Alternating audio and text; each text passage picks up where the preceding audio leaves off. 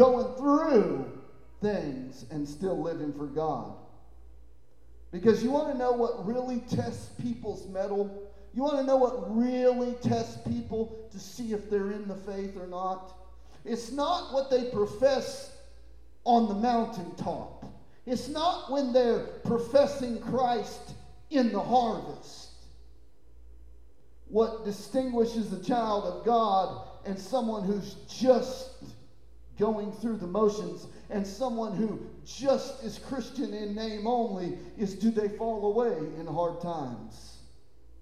Those who endure to the end, the same shall be saved. Amen? Do we understand the fruit of endurance, the fruit of perseverance is the proof that I'm not just a once and done Christian. It's proof that I'm not just one of those Christians in name only. But there's evidence that no matter good time, bad time, hard times, easy times, in plenty, in want, there's a reason your marriage vows say this: love you in sickness and in health, for richer, for poorer, right?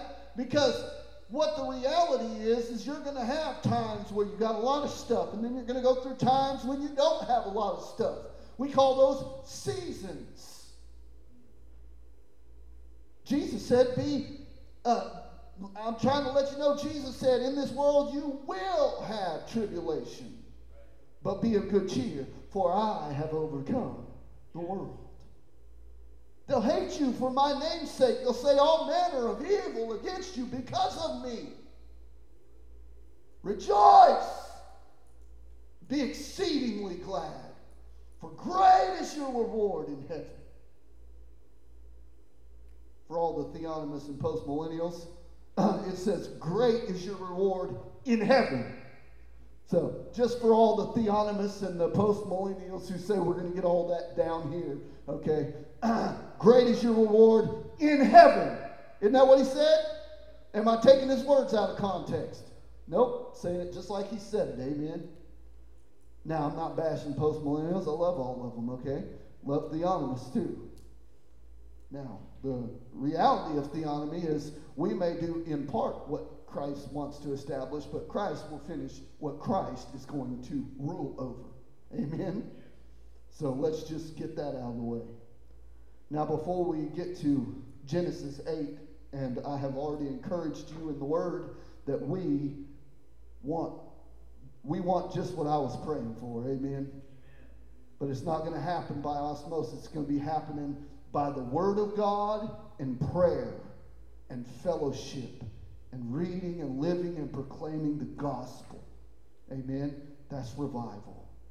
It's not some supernatural, superimposed God the Spirit just, oops, I'm dropping this on you people who aren't seeking me, who are not running after me, but I'm going to drop this on you anyway.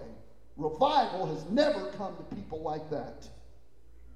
Revival has only come to people who are seeking God, living for God, and seeking diligently to proclaim the gospel of God. Period. It will not come any other way. Amen? Now, we need to pray for Sister Shirley McCartney. We need to pray for her. We need to pray for Brother Darren Brown, Bishop Brown from Blue Ark Church of God. His wife, Jessica, has COVID, and she has pneumonia also. So be praying for her. She needs prayer. They just had a little boy like a year ago, okay? So be praying for her. Be praying for that family. Be praying for, there was another one that I was thinking of. Shirley, Jessica. The Smith family. We need to pray for the Smith family. We need to pray for the Parrish family. We need to pray for the Castorina family. We need to pray for your pastor and his wife. Pray for my family. Pray for this church. Pray for the people that go to this church. Amen? Because I think that the greatest ruse of the enemy is to tell other Christians you don't need anybody else. You don't need them people at church. You don't need to be there. You do need it. You do need to be around people of faith. You need to be around brothers and sisters in Christ. Look, I know the reality. Statistically, most people at church are not reading their Bible except for at church. Okay? And when you're only reading your Bible at church and you're barely coming to church, that tells me something. Amen? That you need to be reading your Bible more. And if that means you have to come to church more, praise the Lord. Amen? But we need it. We need it more. I'm going to stay on this. The world says less and less.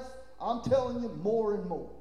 Hebrews chapter, is it 11 or 10, where it says, forsake not the gathering together of the saints as the custom of some, but all the much more as we see the day approach. I think it's Hebrews 10. Yeah, Hebrews 10:25. What's that mean? All the much more. It means when you see the days getting worse and worse, you need to be together more and more. That's what it's saying. Amen? We need that. Amen? Now, if we could, I want to go ahead and pray for these prayer requests and over these prayer requests that God would have his way in it. Also, I want to pray specifically for the mission of this church, that God would have his way here. Amen?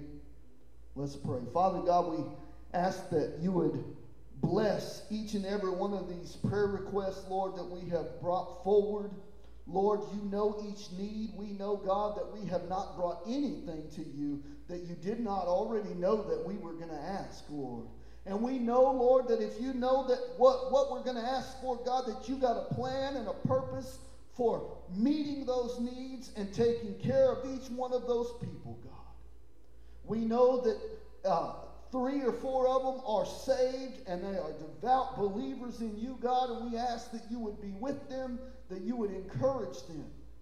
And Lord, for those that have lost loved ones, Lord, who may not know you, God, who may be wandering and seeking, Lord, and running after other things, God, we pray that you would arrest their heart, that you would confront them in their sin, God, that the Holy Spirit would convict them of sin, that they would repent and turn to Christ and come to faith in Christ by the calling of God, that they would hear your voice, that they would follow you, that you would call them as your own sheep. And Lord, we ask for each and every one of those who are sick or infirmed or have medical issues, God, that you would take and touch and heal all those you will, God. That you would meet each one of these needs according to your riches and glory, God. Not monetary needs, God, but you will meet them by your perfect will, for your perfect purpose, in the perfect time, God, that they would come to faith in you, that they would put their trust in you through these circumstances. Lord, we lift up those who need healing, and we ask you, Lord, for healing. We would ask for nothing else but your will and their well-being, God. Lord, we come before you for this church, and God, we ask that you would minister in this church to the people that come here, God, that you would build a new boldness in them, that you would call out the sin that's in their life, Lord, that you would help them turn from it and help them to get back into your word, back into their prayer closets, back into fellowship with fellow believers. Lord, that they would devote themselves to the preaching, teaching, reading, living of the gospel of Jesus Christ. That you would be glorified in this church and each church member, God. That you would be glorified from the pulpit to the front door, to the back door, to all the way around the block, God. That whatever we're doing, that you're glorified in our lives for your own glory. That people wouldn't see us, but they would see Christ in us. That they wouldn't see us, but they would see the work of God going on in our life. Lord, I pray that you would help us as a church to be revived in our hunger and our thirst for righteousness, our hunger and our thirst for the Word of God, our hunger and thirst to live and breathe and proclaim the gospel of Jesus Christ. We ask this in Jesus' name. Amen. Amen. Are you ready? I don't know if you're ready. We're in Genesis chapter 8. Genesis chapter 8. See, you can pray and get all worked up and not even be charismatic. Did you see that? It's great stuff, ain't it? I didn't even roll around on the floor.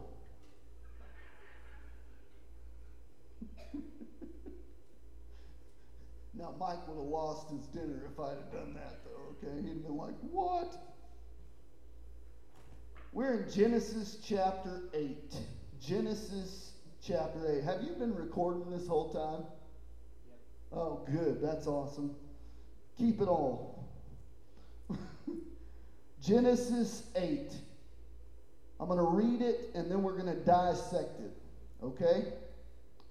Genesis 8, but God remembered Noah and all the beasts and all the livestock that were with him in the ark, and God made a wind blow over the earth, and the waters subsided. The foundations of the deep and the windows of the heavens were closed. The rain from the heavens was restrained, and the waters receded from the earth continually. At the end of the 150 days, the waters had abated. And in the 7th month, on the 17th day of the month, the ark came to rest on top of Mount Ararat, or the mountains of Ararat, excuse me. And the waters continued to abate until the 10th month. In the 10th month, on the first day of the month, the tops of the mountains were seen. At the end of 40 days, Noah opened the window of the ark that he had made and sent forth a raven. It was sent to and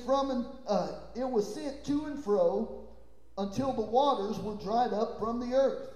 Then he sent forth a dove from him to see if the water had subsided from the face of the ground.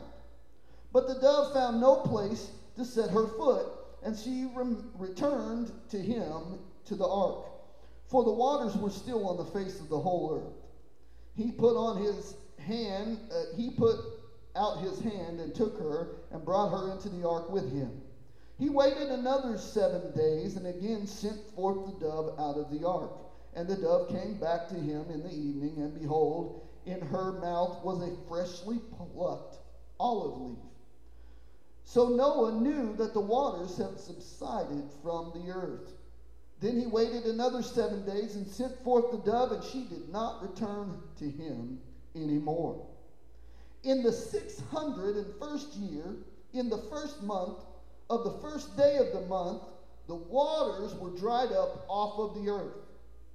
And Noah removed the covering of the ark and looked, and behold, the face of the ground was dry.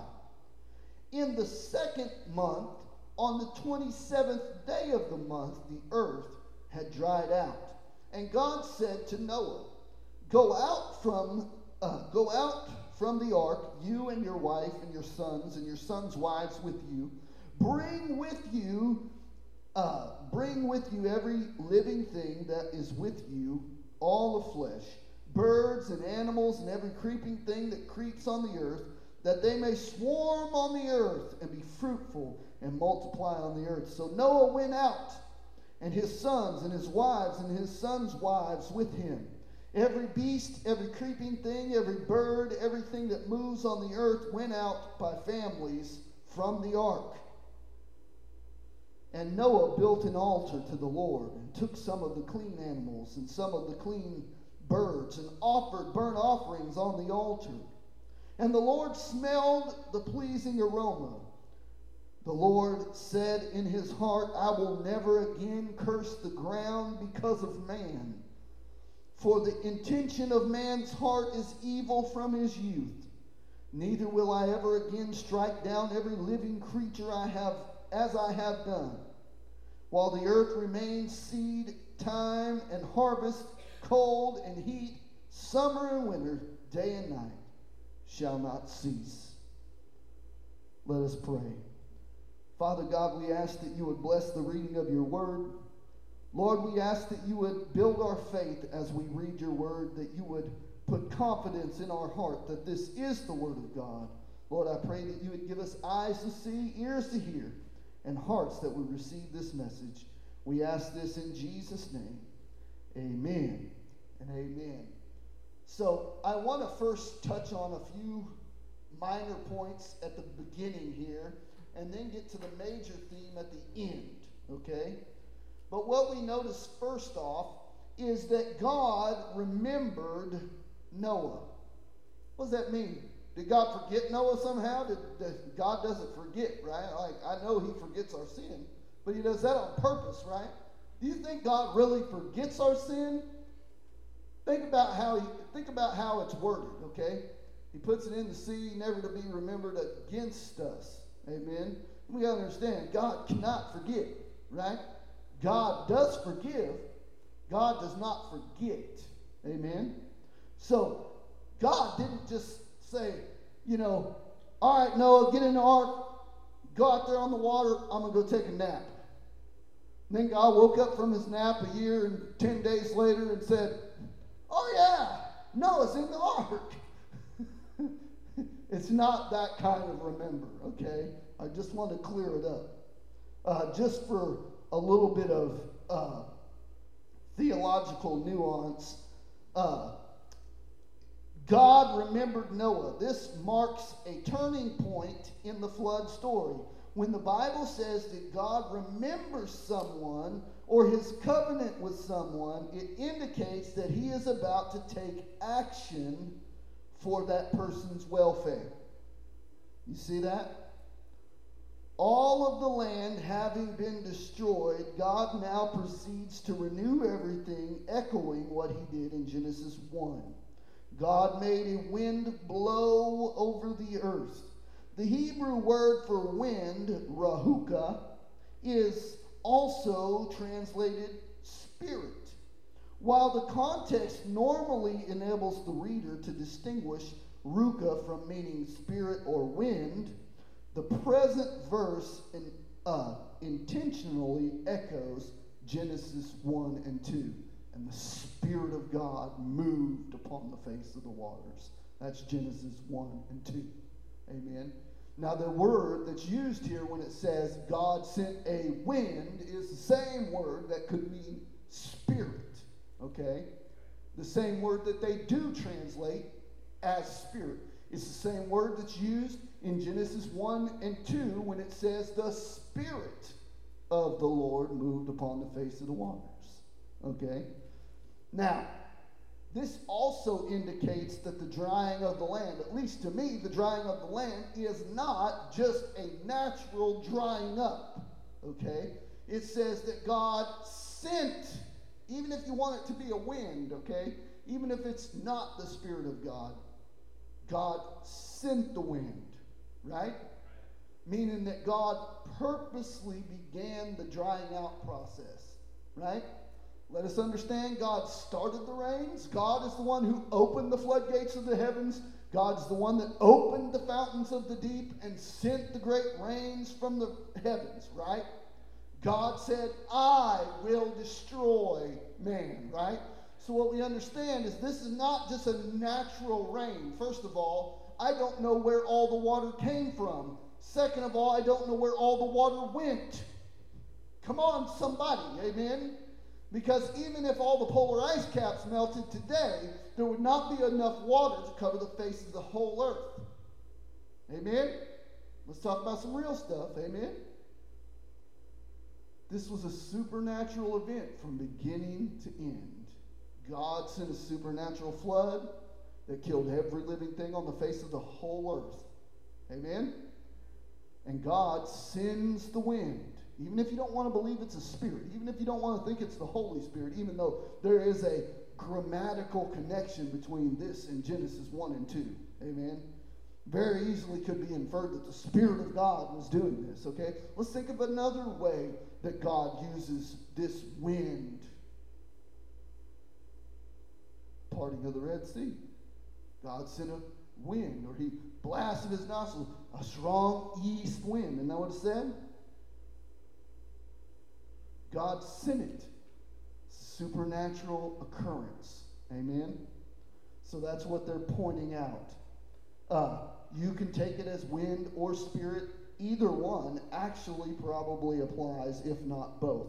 God is shutting up what he opened. That was my next minor note here. I want to go to verse 2. Notice how it says in verse 2, the fountains of the deep and the windows of heaven were closed.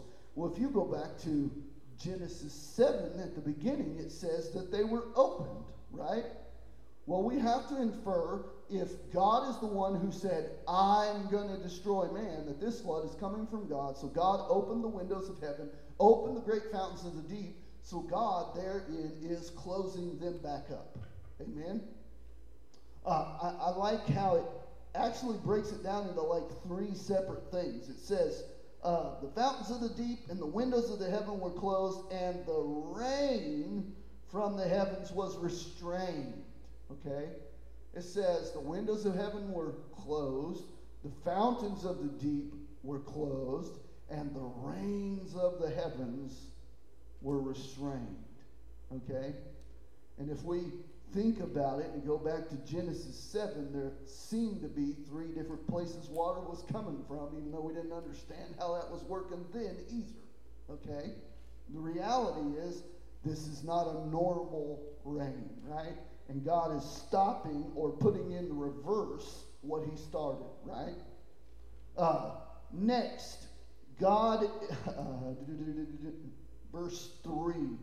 I want to get to this. Now, I want to know what you have on this, Mike, because I know you got your King James Bible over there, okay? Verse 3, it says, the waters receded from the earth continually. At the end of the 150 days, the water had abated. Now, what does yours say right there? And the waters returned from off the earth continually. After the end of the 150 days, the water was abated. Now, right here, this statement, most people, or some people, I won't say most people, some people have taken and said, see, the water was cleared up after 150 days. No, it uses the word there continually, okay? This is talking about a process of the water leaving, okay? Because we see even, let's look. In the 7th month, in the 17th day of the month, the ark came to rest on top of the mountains of Ararat, right? But there was still water over all the other peaks and mountains.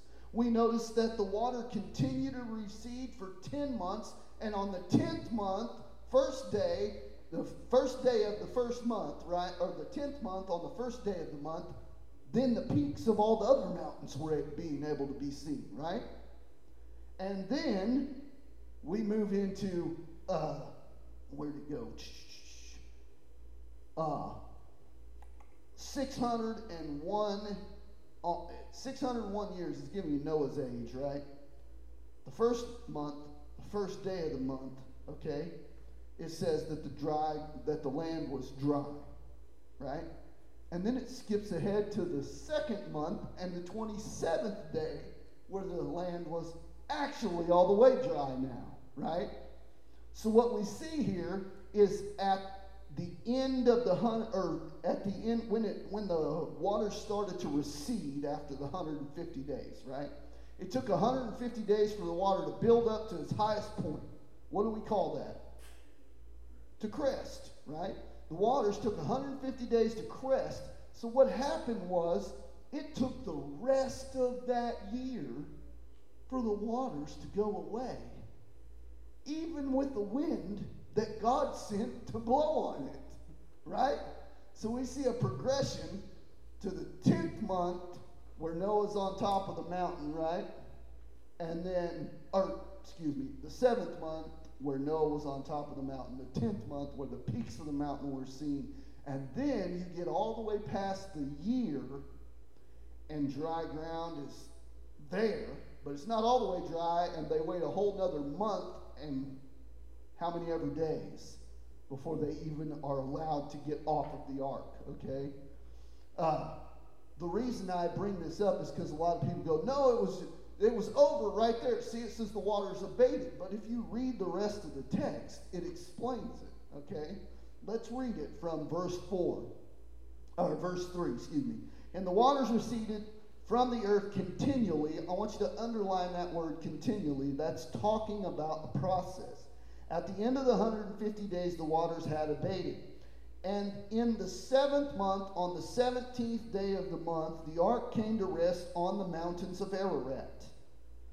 Now watch this. I want you to notice what it says in verse 5. And the waters continued to abate. See the process here? You see how it's continually going down. It's a process. It did not happen all at once. It took 40 days of rain. It just rained 40 days and 40 nights, right? Isn't that what Scripture said?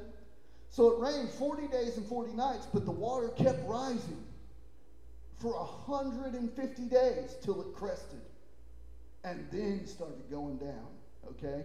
Now we have the process starting. You keep reading, it'll keep telling this process. Verse 5, and the waters continued to abate until the 10th month. In the 10th month, on the first day of the month, the tops of the mountains were seen. And then we get to, at the end of 40 days, Noah opened the window of the ark and he sent out these. Now, we don't have any more time stamps after that, okay? We just have Noah sending out birds. That's what verse 6 through 12 is all about, is Noah just sending birds out to see if there's dry ground. Now, why is he doing that? First, he sends a raven. Do we understand why he sent a raven? Number one, ravens can live in very, very swampy and flooded areas. Number two, ravens are not very picky in what they eat. Doves are. So ravens could sustain themselves on anything that's out there, whereas doves have a limited food supply because they're picky birds, okay? Now, when Noah sent out the dove, he was trying to see, hey, is the water abated? But the dove came back. He's like, well, there ain't nothing out there, obviously. Waits 7 days, sends the dove out again. Dove comes back with an olive branch. So he knows plants and stuff are growing now, right? When he sends the dove out the last time, it doesn't come back. Why? Because he found a place to live, right? Because there's dry ground. There's places for him to live and be sustained, okay? We get the final bit of information about how long Noah and them were on the ark from the very next verse in verse 13. It says, in the 601st year, in the first month, and the first day of the month. So, this is Noah's 601st year. Remember, Noah was 600 years old, and it gives you the day that they got into the ark. The second month, or the second month, the 17th day of the month, I believe. Because they get off of the ark in the second month, the 27th day of the month. Okay? Now, with all that being said, that's our time frame. From month number 7 is when the mountain of Ararat water had gotten below its peak, and that's where the ark rested. And then another, month and a half, 2 months, 3 months, and then you see the peaks of the other mountains. So by 10 months, the peaks of mountains are being seen.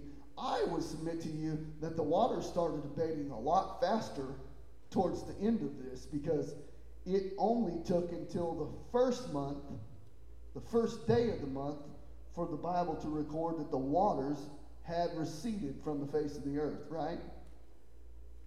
Yet it probably was like this, okay? Let's just think about it. There was this much water.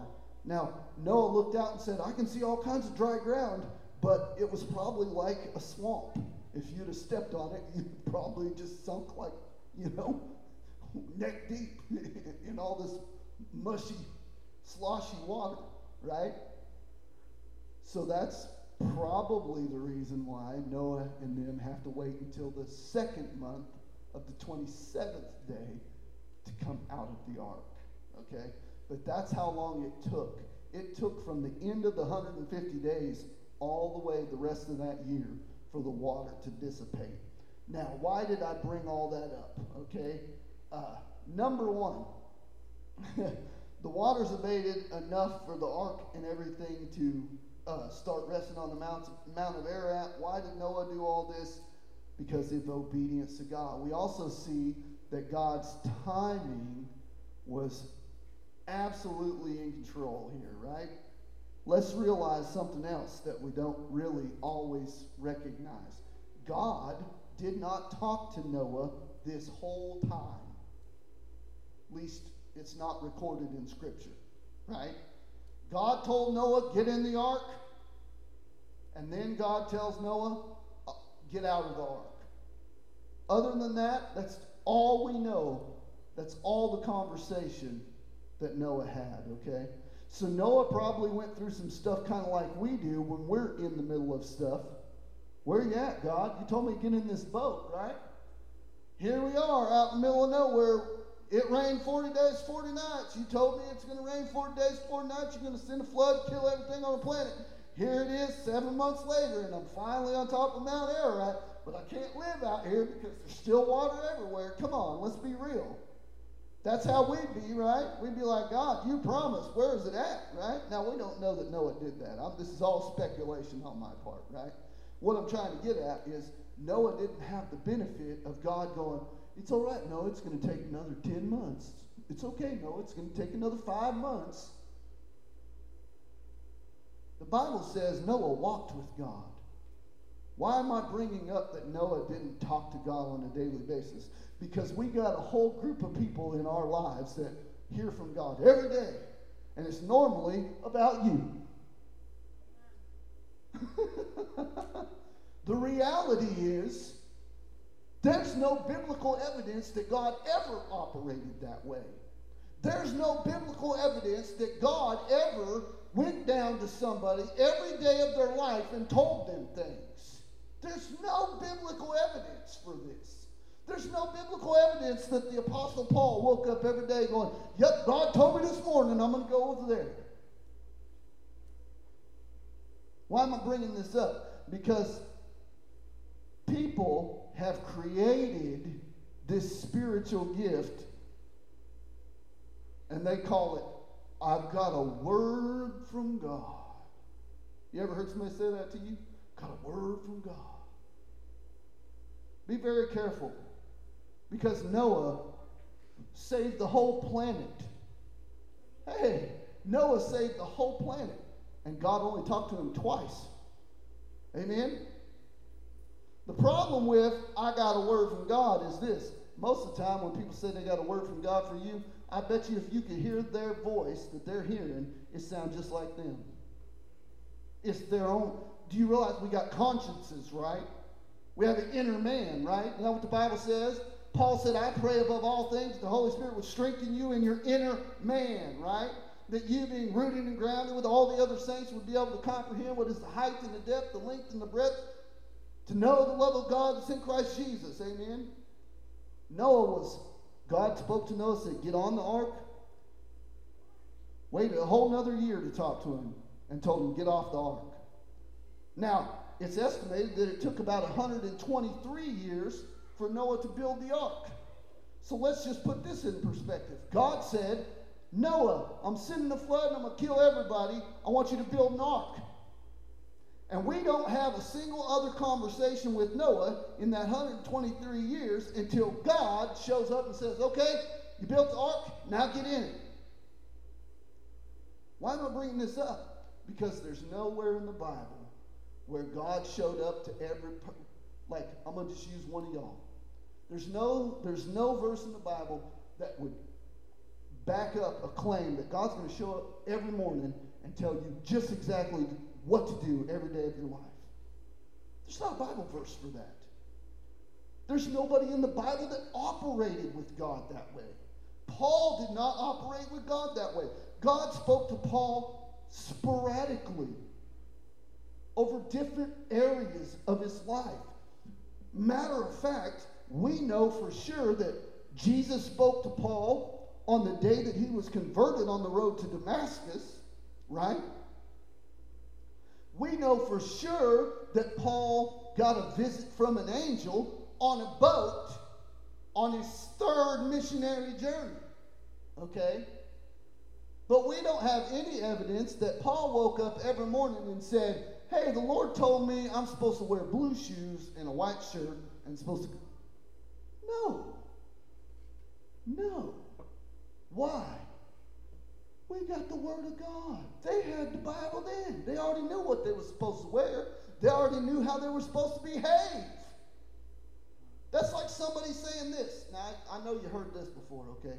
And I know I'm picking on people, and I know I'm picking on a specific group of people, okay? But there's a reason for it, because we've turned Christianity into this pseudo-philosophical hippie thing that it's not, okay?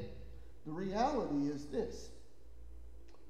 People say, when you hear them talking, when you're talking about people who need, food or clothing, well, let me pray about it. Well, first of all, you shouldn't have to pray about it, okay? You either give it or you don't. You either have it to give and you give it, or you don't. Amen? That's not a prayer issue. Bible's already covered that. If you see your brother in need and you have means to meet his need, help your brother. This is not a prayer issue. This is not something that I've got to get a word from God on. Amen? Come on, give me a break with this nonsense. Here's the other thing about the people that's always got a word from God for you. You notice how God never talks to them about their life? The problem is, the people that's got a word for you, Ruth, their life's probably in shambles, and they never hear God say, hey, you stop it. Hey, you stop that. Can I give you an example? I'm going to give you an example if you want one or not. I had this girl. I'm going to say this lady, okay? She came to a church I was pastoring. Her life was a wreck. Wreck. No lights in her house. Behind on all her bills. Done divorced her third husband. But she got a word for God for me. For our church. Now, I'm not saying God can't. But you think if God's going to tell that woman anything, it might be, hey, pay your bills. Stay with your husband. You know what I mean? But why do we do this? When we don't see any person in the Bible do that. The only person we see in the Bible who had constant communication with the Father was who? Jesus. Right. Because even Moses it was only when he was on the mountain. It's only when he was on the mountain did he talk to God, right? That's the only time. Do you realize how long the Exodus took? That's a long walk, first of all, okay? It ain't like we got Maseratis and stuff to ride over to Egypt in, okay? First of all, it takes months to get from, was it Midian, right? Where he was at? He was in Midian, and then he went over to Egypt to go back to get Israel, and then he has to stay there the whole time with the plagues, all 10 plagues, and then he has to talk them out of it, and then they travel out, and then they get stuck at the Red Sea, and then the Red Sea has to part, then they have to go the long way back to the mountain, right? So this is a year or two, this Exodus, okay? So Moses got a word from God on top of the mountain. Go get my people.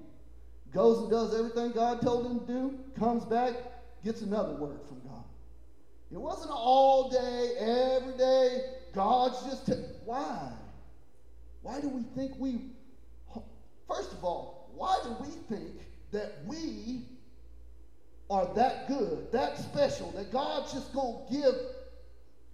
I love you, and you're precious to me, and you're precious to the Lord. But the reality is, we base what we believe about God not on experience, but what the Bible teaches me. And my experiences have to be filtered through Scripture. Amen? Have to be. I remember the craziest thing I ever heard in my life. The Lord told me to leave my husband and go after this man. Well, first of all, God ain't going to tell you to leave your husband. Second of all, he ain't going to tell you to go after a married man. Okay? That ain't God. So all these people, I have a word from the Lord. You better go on and check. Go get your Bible. You want a word from the Lord? I'll give you one right here. Right? Genesis 3. For this reason shall a man leave his father and mother and cleave unto his wife. Come on, that's a word from God. You want a word from God? I got some more for you. Jesus said that Moses gave you a writ for divorce because of your weakness, because your hardness of heart. It was not this way in the beginning. And what does he quote? Genesis chapter 2. For this reason, man shall leave his father and mother. Amen? Man, I get so tired. Got a word from the Lord. Look, I have no doubt when people tell me I got a word from God, when they say it's for me. I'll believe that. Amen? The Bible says let us work out our own salvation with fear and trembling. He doesn't say, hey, I'm going to send you sister so-and-so or brother so-and-so so they can work out your salvation for you. It doesn't say that. Right? So when I'm bringing this up about Noah, this is the important part about Noah. This is the part I really wanted to get to, because Noah had one word, spent 123 years building the ark with 8 people. And we talked about how big the ark is. Hey, just for you guys that you wasn't here, the ark would be 25 feet taller than this roof is. And was it 12 or 7 of the sanctuaries, end to end? 400 and some feet long, 75 feet, or 45 feet tall and 75 feet wide. Huge. Yes, yes. That's a big ark, okay? 8 people. 8 people. All we know is that Noah and his wife, his 3 sons and their wives, okay? Yeah, that movie, boy, I don't even watch that movie again. Whoo, that movie was bad, okay? They Hollywoodized that movie for sure. They did. Now, so why am I bringing this up, though? The reality is Noah had a word from God. 123 years, he built the ark. He didn't have another word from God until God said, get in the ark. And then he spent a whole other year in the ark without another word from God until God said, get out of the ark. Amen? So my point in bringing this up is there's so many people that they hear from God like every day, okay? Now look, I have no doubt that God is communicating with his spirit to your spirit on a daily basis. If you're truly born again, if you're truly a born again person, that happens. But God is not, I repeat, God is not giving you a word every day for somebody else's business, okay? That's not biblical. You can't find Paul doing that in the New Testament. Amen? Let me tell you another thing that you can't hear Paul doing in the New Testament. Now, I know y'all have heard this, and then I'm going to move on, okay? Because I don't want to beat this dead horse up too much, okay? Now, there's this new thing going on nowadays where people are saying, well, I decree and I declare over this area and these spirits, they're going to stop doing this and they're going to stop doing that. Paul, who was the chief of all apostles as far as we are concerned, Peter, who was the actual leader of the apostles, never operated that way. Never once do you hear Peter say, I decree, I declare, I do. You don't hear him say that. Matter of fact, when he met the man at the gate called Beautiful, who was begging, Peter said, silver and gold have I none, but such as I have I give unto thee. What did he give him? In the name of Jesus, rise up and walk. That's all he said. He didn't, I decree and declare, and I bind and I loose and I do this. He didn't do any of that. Okay? Look, and all these people that are doing it, they believe they're doing something biblical, but the reality is you can't find apostles acting that way. You don't see it. It's not in the Bible. Okay? I'm not against Christians. I'm against false teaching that isn't found in Scripture. I want the Bible. Okay? I made a decision 2 years ago. We ain't preaching anything that ain't the gospel. Okay? If it ain't found in the gospel, if it ain't found in the early church, we ain't doing it. Amen? The reality is, can God heal? Yes. Does God heal? Yes. Does God help his people? Does God move and intercede on the behalf of his people? Yes. But what the American church has done to adulterize and conflate and abuse the spiritual gifts and the spiritual working of the Holy Spirit, and I'll dare say they make the Holy Spirit their servant because they tell the Holy Spirit what to do.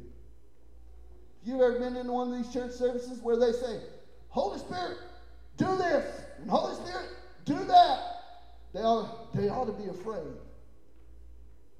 Because none of them would look at the Father and tell the Father, hey, do this. None of them would look at the Son and say, hey, do this. The Holy Spirit is God.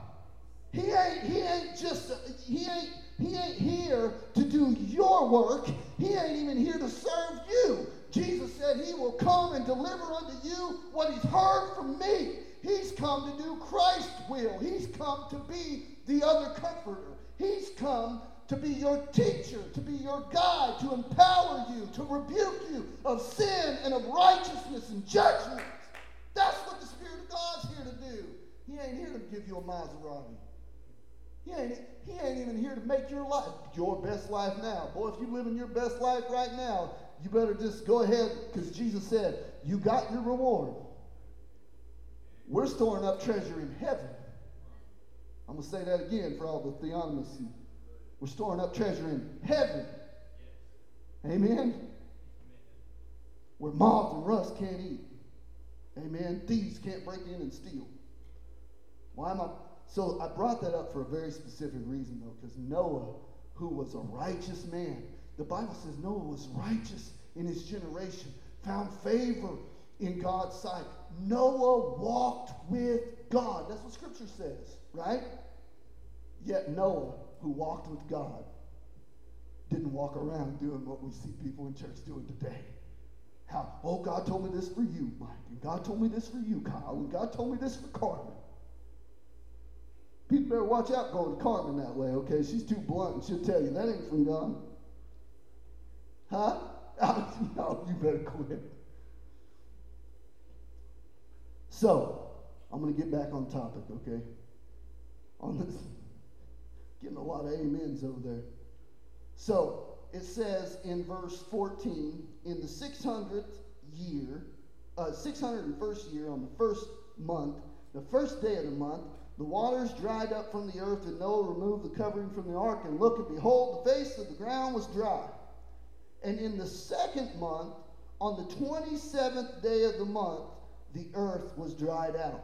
So the first time he opened the ark was in the 601st year. That's the 601st year of Noah's life. On the first day of the month, the first day of the month, they opened the ark. They said it was dry. But it's obviously not dry enough for them to leave, because they have to wait another month and 27 days to get out of the ark. Okay?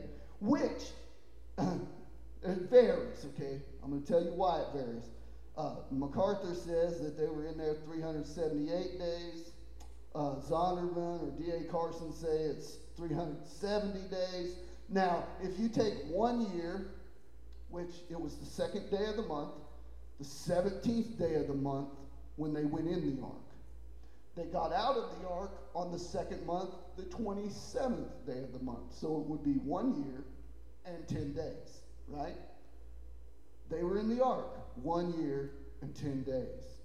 Or if you're going by a lunar or solar calendar of 365 days a year, it would be 375 days, okay? Or if you're going by a lunar calendar, which is 355 days in a year, you would add 10, that would be what? 365 days, okay? Either way, the 10 days more than when they started, okay? Yeah, well, here's the thing. How many of us can do anything for one whole year Okay? Like, let's just think about it. How many of you started a one-year Bible reading program and failed?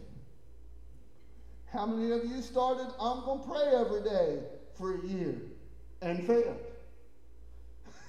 Come on, let's be real, okay? It's hard to do something for a year, so I'm sure Noah being in the ark with no word from God is tough. First of all, you're in there with all them stinky animals pooping everywhere, okay? And there's only one window in the whole thing. Woo! The smell, okay, like we talked about before. That ark was so big that one or two people, that's all they did every day was clean up poop. And then two other people went, and all they did every day was feed animals. So they were feeding and cleaning up poo all the time. I mean, it was just like a never-ending process. Somebody had to be cooking all the time because they had to feed the animals and they had to feed themselves. That's a lot of work, okay? Think about it. Think about all the... Yeah, we don't want to think about that. I preached a sermon one time about God making you grow through the crap of your life, okay? And Noah knows how that was. Promise.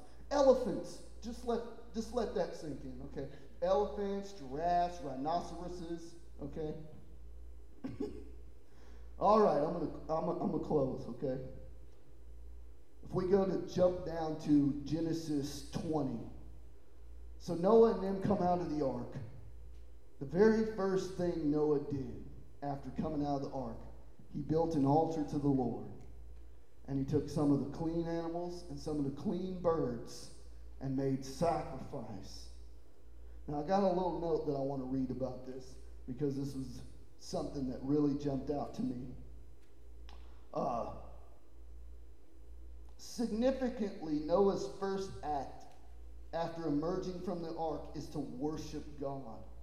Though mentioned here for the first time, the key aspects of the sacrificial system are presupposed right here. The burnt offering signifies dedication to God and propitiation of sin. The Bible says elsewhere that without the shedding of blood, there's no forgiveness of sin, right? Now, God has cleansed all of the earth from all of the wickedness. We noted that from Genesis 3 to Genesis 6 that the wickedness of man had grown so great in the earth that every thought and every intention of his heart was wicked continuously, right? That's us right now. I mean, that's us. You know, even after we get saved, we still got that part of us that's going, oh, I like that, and I like that sin, and I like that sin, and I like that stuff, right? Come on, don't lie to me, I know. Amen? Ain't a man in this room that don't struggle. There ain't a woman in this room that don't struggle. Now, some of you, you're struggling with other things. Carmen's just struggling with me.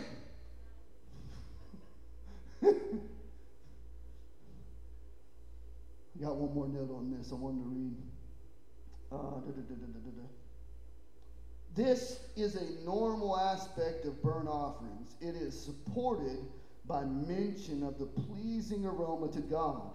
This term for pleasing conveys the idea of rest and tranquility. It is related to the name Noah and is probably used here in order to remind the reader that Lamech's remarks from Genesis 5 and 29, it also has a sense of soothing. The burnt offering soothes God's anger at human sin. So although human nature has not been changed by the flood, God's attitude towards them changed because there was a sacrifice for sin made. Okay? So I wrote a little note of my own. Number one, Noah builds this altar. It says the altar is to the Lord. Okay?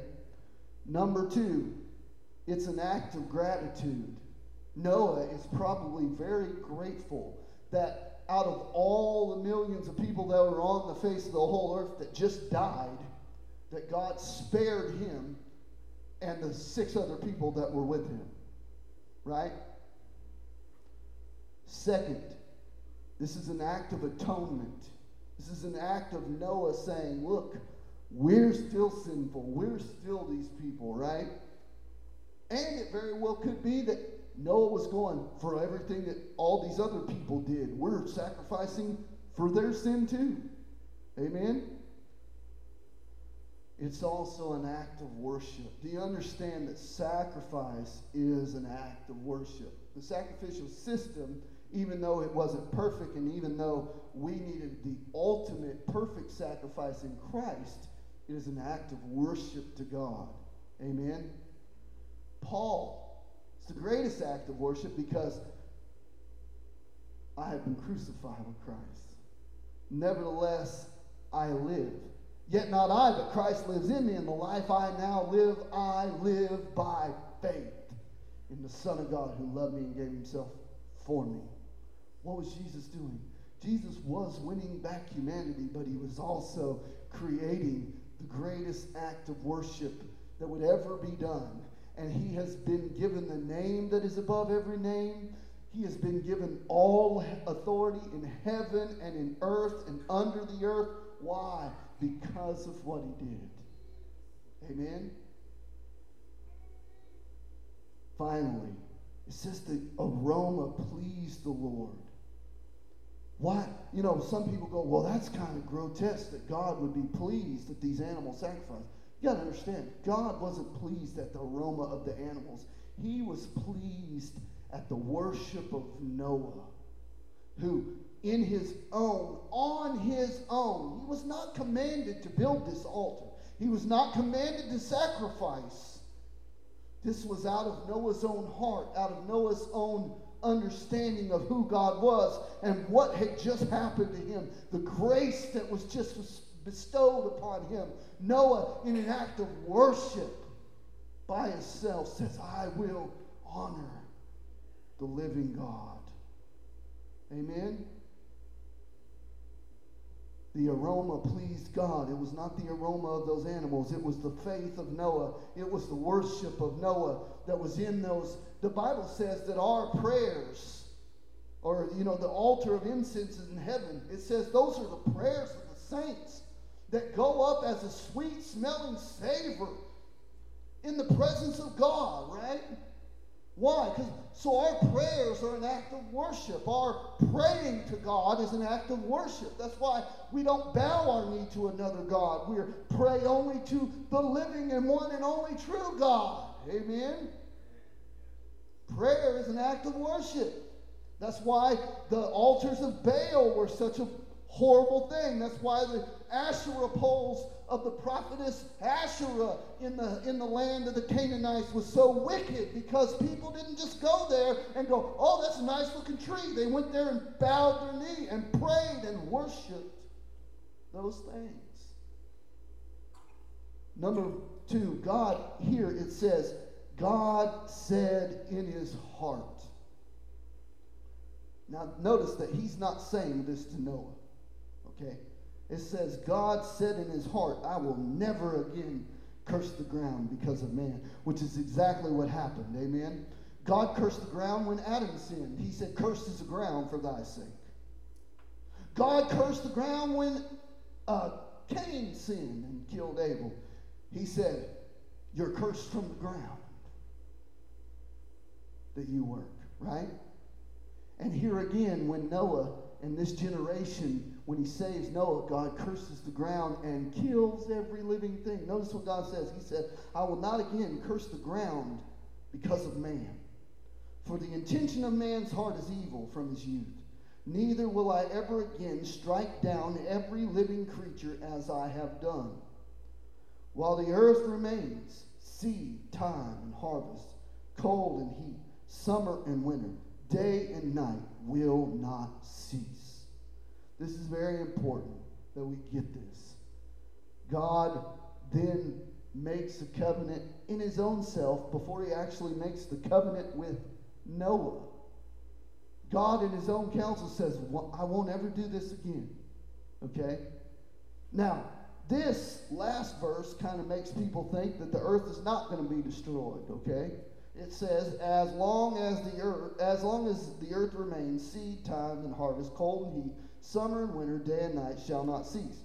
But I would point out, it says, as long as the earth remains, right? It says, as long as the earth remains. It didn't say the earth is going to remain forever. It just says, as long as the earth remains, okay? Now, I want you to turn with me to 2 Peter chapter 3, and we're going to read there, and I'm closing right now. This is the second one, so you can expect one more. It's better just to give a warning, right? 2 Peter chapter 3. I'm almost done. I really am. 2 Peter chapter 3. If I can get my Bible to turn that page, I'll get there. When I get there, I'll say amen. Amen. Now watch this. 2 Peter chapter 3, verse 3. Know this, first of all, that scoffers will come in the last day with scoffing, following their own sinful desires. And they will say, where is the promise of his coming?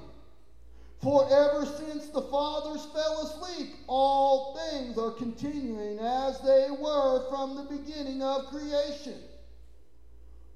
For they deliberately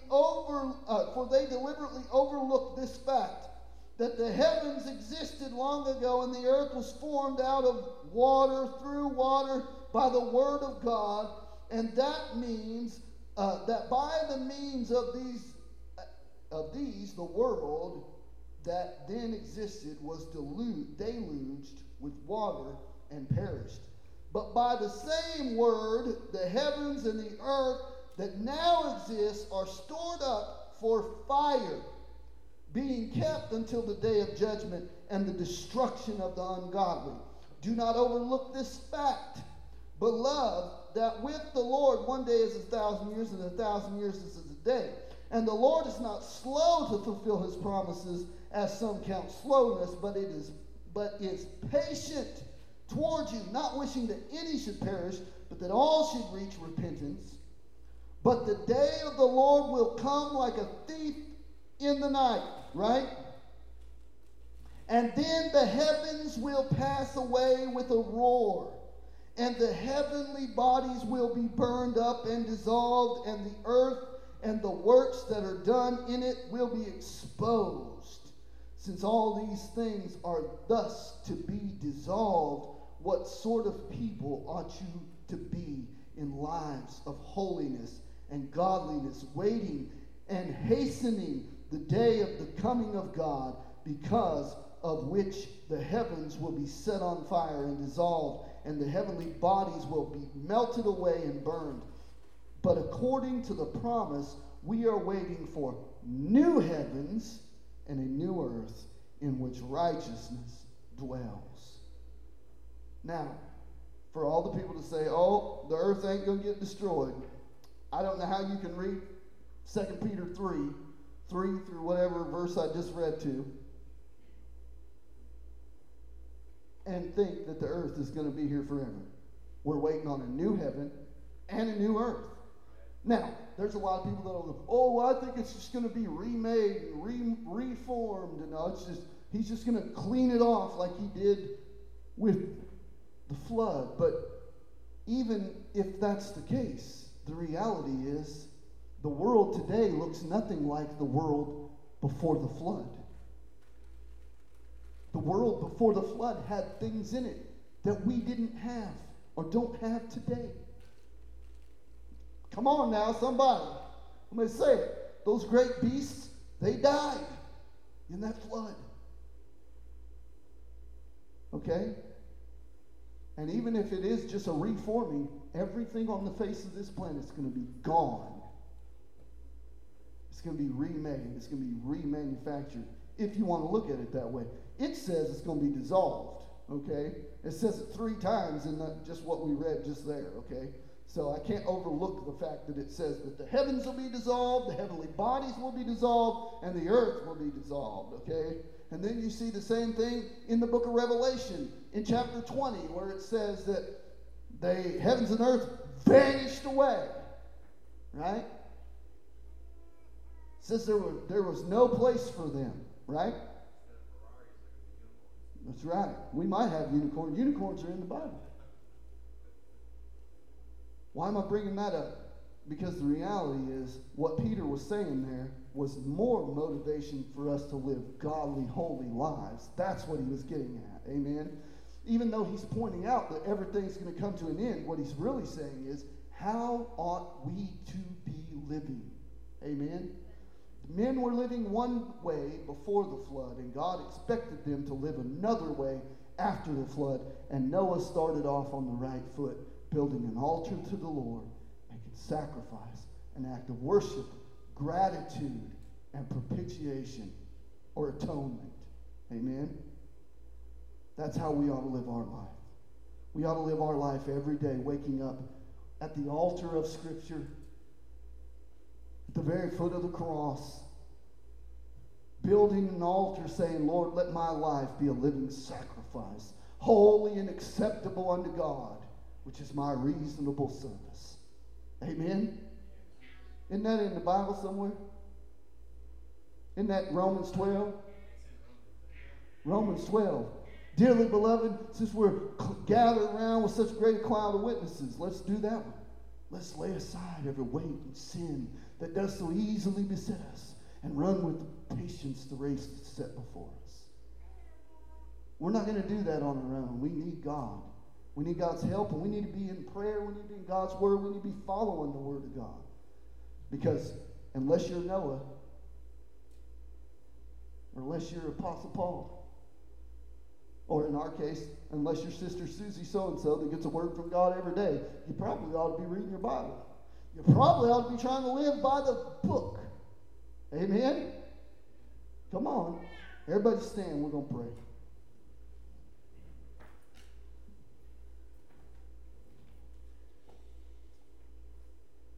Father God, we thank you for your word. Lord, we thank you for this message tonight, Lord, about Noah and the flood, God, and what he did coming out of the flood. Lord, I pray that as we come out of the different areas of captivity that we are still in, as we walk out this life and live this life sanctified, being sanctified even more and more as we live for you, Lord, I pray that as we come out of those areas of captivity, God, that we would build altars to Christ, that we would make our lives, Lord, that you would make us living sacrifices, holy and acceptable in your sight, that we would not live our life for ourselves, but that we would understand that we are not our own. We have been bought with a price. Lord, that we are to live our life for Jesus Christ, who loved us and gave himself for us, that we might be messengers, witnesses of his good news. Help us to live that way. Sanctify us. Set us apart. Mold us and shape us into the image of Christ, that you would get all the glory. Lord, that we would decrease, you would increase. We ask this in Jesus' name. Amen.